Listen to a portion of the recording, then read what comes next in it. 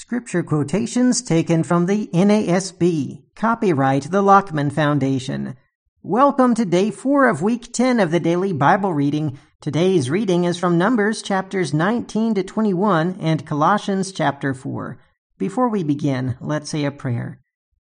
Our Holy Father, we pray that we would treat you as holy. We know that you are holy, that everything you've given us to do is right.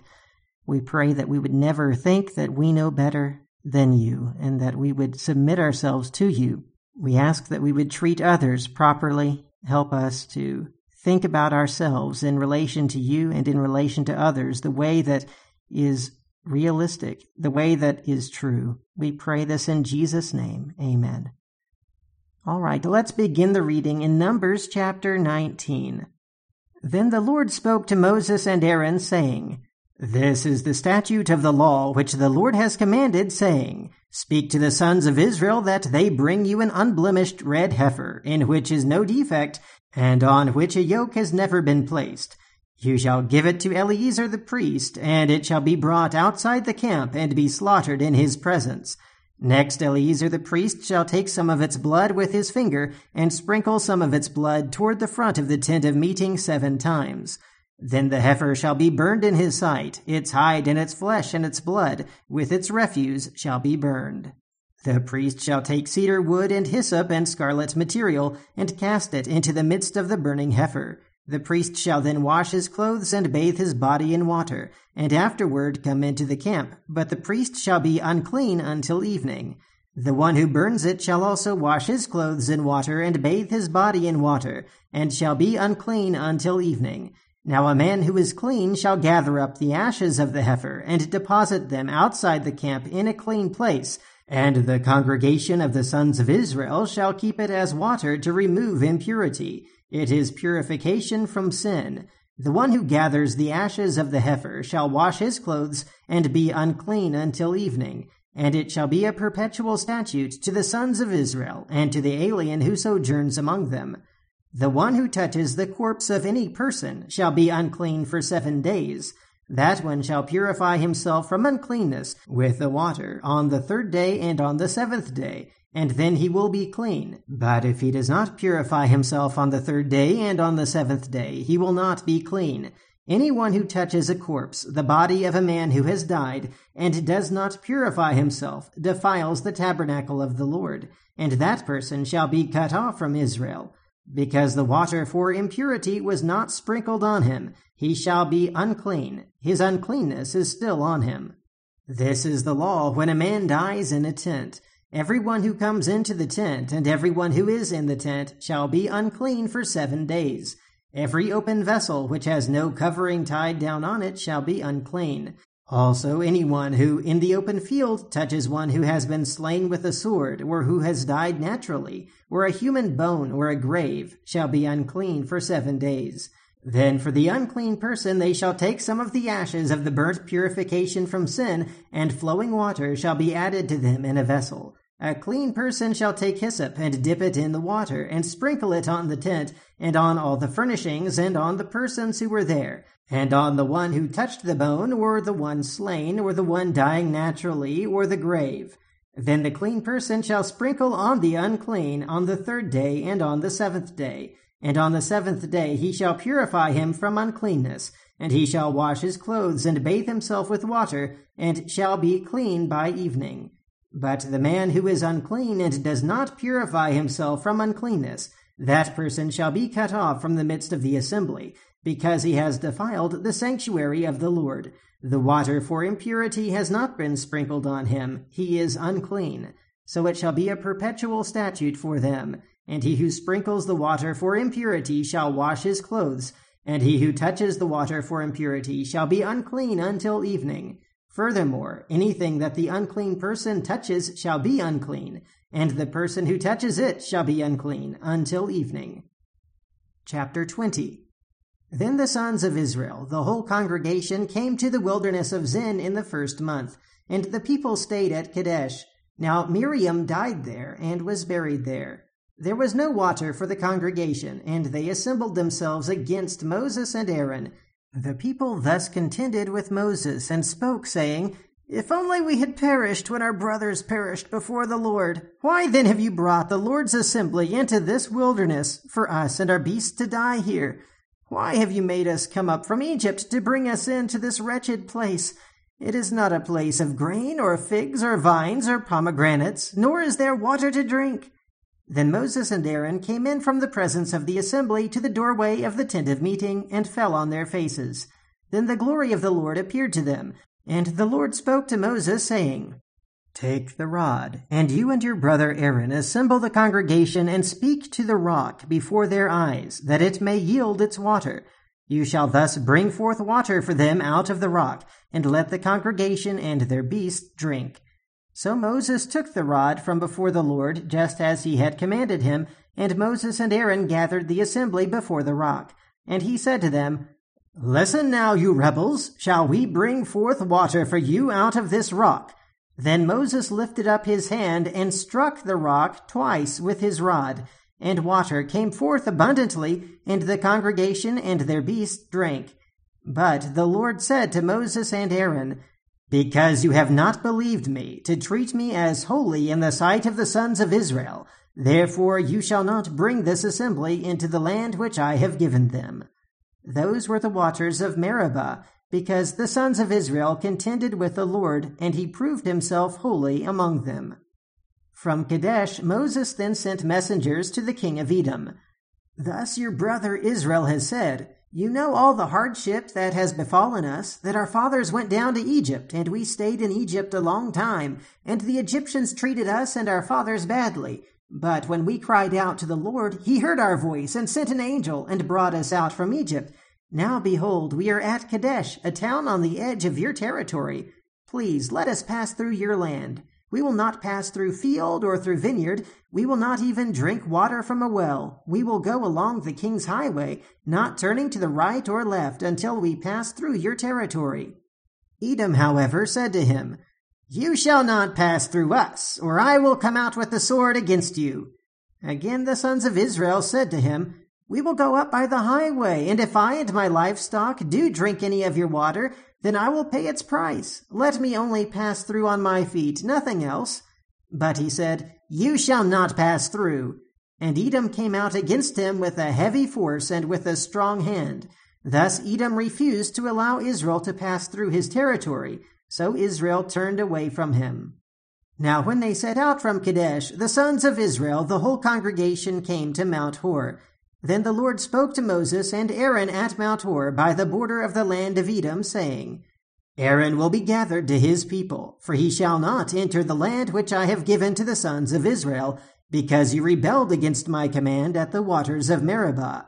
Take Aaron and his son Eleazar, and bring them up to Mount Hor, and strip Aaron of his garments, and put them on his son Eleazar. So Aaron will be gathered to his people, and will die there." So Moses did just as the Lord had commanded, and they went up to Mount Hor in the sight of all the congregation. After Moses had stripped Aaron of his garments and put them on his son Eleazar, Aaron died there on the mountaintop. Then Moses and Eleazar came down from the mountain. When all the congregation saw that Aaron had died, all the house of Israel wept for Aaron 30 days. Chapter 21. When the Canaanite, the king of Arad, who lived in the Negev, heard that Israel was coming by the way of Atharim, then he fought against Israel, and took some of them captive. So Israel made a vow to the Lord, and said, "If you will indeed deliver this people into my hand, then I will utterly destroy their cities." The Lord heard the voice of Israel, and delivered up the Canaanites. Then they utterly destroyed them and their cities. Thus the name of the place was called Hormah. Then they set out from Mount Hor by the way of the Red Sea to go around the land of Edom, and the people became impatient because of the journey. The people spoke against God and Moses, "Why have you brought us up out of Egypt to die in the wilderness? For there is no food and no water, and we loathe this miserable food." The Lord sent fiery serpents among the people, and they bit the people, so that many people of Israel died. So the people came to Moses and said, "We have sinned, because we have spoken against the Lord and you. Intercede with the Lord, that he may remove the serpents from us." And Moses interceded for the people. Then the Lord said to Moses, Make a fiery serpent, and set it on a standard, and it shall come about that every one who is bitten, when he looks at it, he will live. And Moses made a bronze serpent, and set it on the standard. And it came about that if a serpent bit any man, when he looked at the bronze serpent, he lived. Now the sons of Israel moved out and camped at Oboth. They journeyed from Oboth and camped at Ie-abarim, in the wilderness which is opposite Moab to the east. From there they set out and camped in Wadi Zered. From there they journeyed and camped on the other side of the Arnon, which is in the wilderness that comes out of the border of the Amorites. For the Arnon is the border of Moab, between Moab and the Amorites. Therefore it is said in the book of the wars of the Lord, Waheb in Suphah, and the wadis of the Arnon, and the slope of the wadis that extends to the site of Ar, and leans to the border of Moab. From there they continued to Beer, that is the well where the Lord said to Moses, Assemble the people, that I may give them water. Then Israel sang this song, Spring up, O well, sing to it, the well which the leaders sank, which the nobles of the people dug, with the scepter and with their staffs. And from the wilderness they continued to Mattanah, and from Mattanah to Nahaliel, and from Nahaliel to Bamoth, and from Bamoth to the valley that is in the land of Moab at the top of Pisgah, which overlooks the wasteland. Then Israel sent messengers to Sihon, king of the Amorites, saying, Let me pass through your land. We will not turn off into field or vineyard. We will not drink water from wells. We will go by the king's highway until we have passed through your border. But Sihon would not permit Israel to pass through his border. So Sihon gathered all his people and went out against Israel in the wilderness, and came to Jahaz and fought against Israel. Then Israel struck him with the edge of the sword and took possession of his land from the Arnon to the Jabbok, as far as the sons of Ammon, for the border of the sons of Ammon was Jazer. Israel took all these cities, and Israel lived in all the cities of the Amorites, in Heshbon and in all her villages. For Heshbon was the city of Sihon, king of the Amorites, who had fought against the former king of Moab, and had taken all his land out of his hand as far as the Arnon. Therefore those who use Proverbs say, Come to Heshbon, let it be built. So let the city of Sihon be established. For a fire went forth from Heshbon, a flame from the town of Sihon. It devoured Ar of Moab, the dominant heights of the Arnon. Woe to you, O Moab! You are ruined, O people of Chemosh! He has given his sons as fugitives and his daughters into captivity to an Amorite king, Sihon. But we have cast them down. Heshbon is ruined as far as Dibon. Then we have laid waste even to Nophah, which reaches to Medeba. Thus Israel lived in the land of the Amorites. Moses sent to spy out Jazer, and they captured its villages and dispossessed the Amorites who were there. Then they turned and went up by the way of Bashan, and Og the king of Bashan went out with all his people for battle at Edrei. But the Lord said to Moses, Do not fear him, for I have given him into your hand and all his people and his land. And you shall do to him as you did to Sihon, king of the Amorites, who lived at Heshbon. So they killed him and his sons and all his people, until there was no remnant left him, and they possessed his land.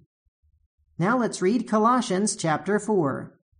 Masters, grant to your slaves justice and fairness, knowing that you too have a master in heaven.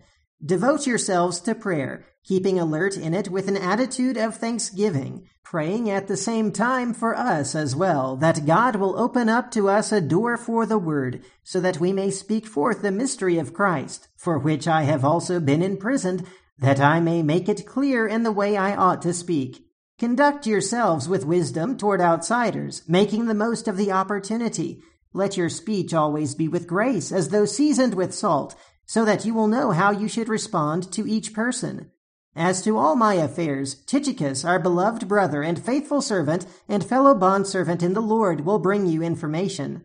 For I have sent him to you for this very purpose, that you may know about our circumstances, and that he may encourage your hearts. And with him Onesimus, our faithful and beloved brother, who is one of your number. They will inform you about the whole situation here.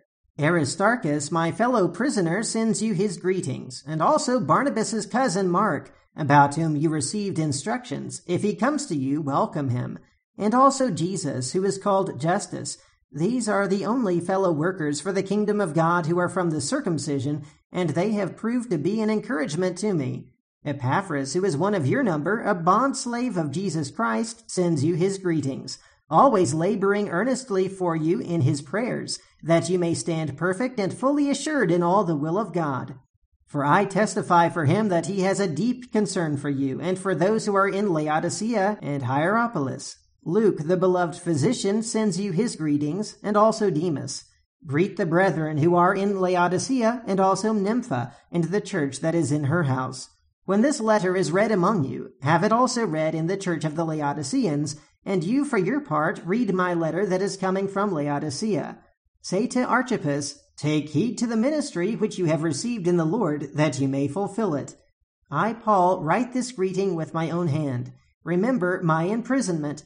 Grace be with you. That's the reading for today. Until next time, keep meditating on the Word of God.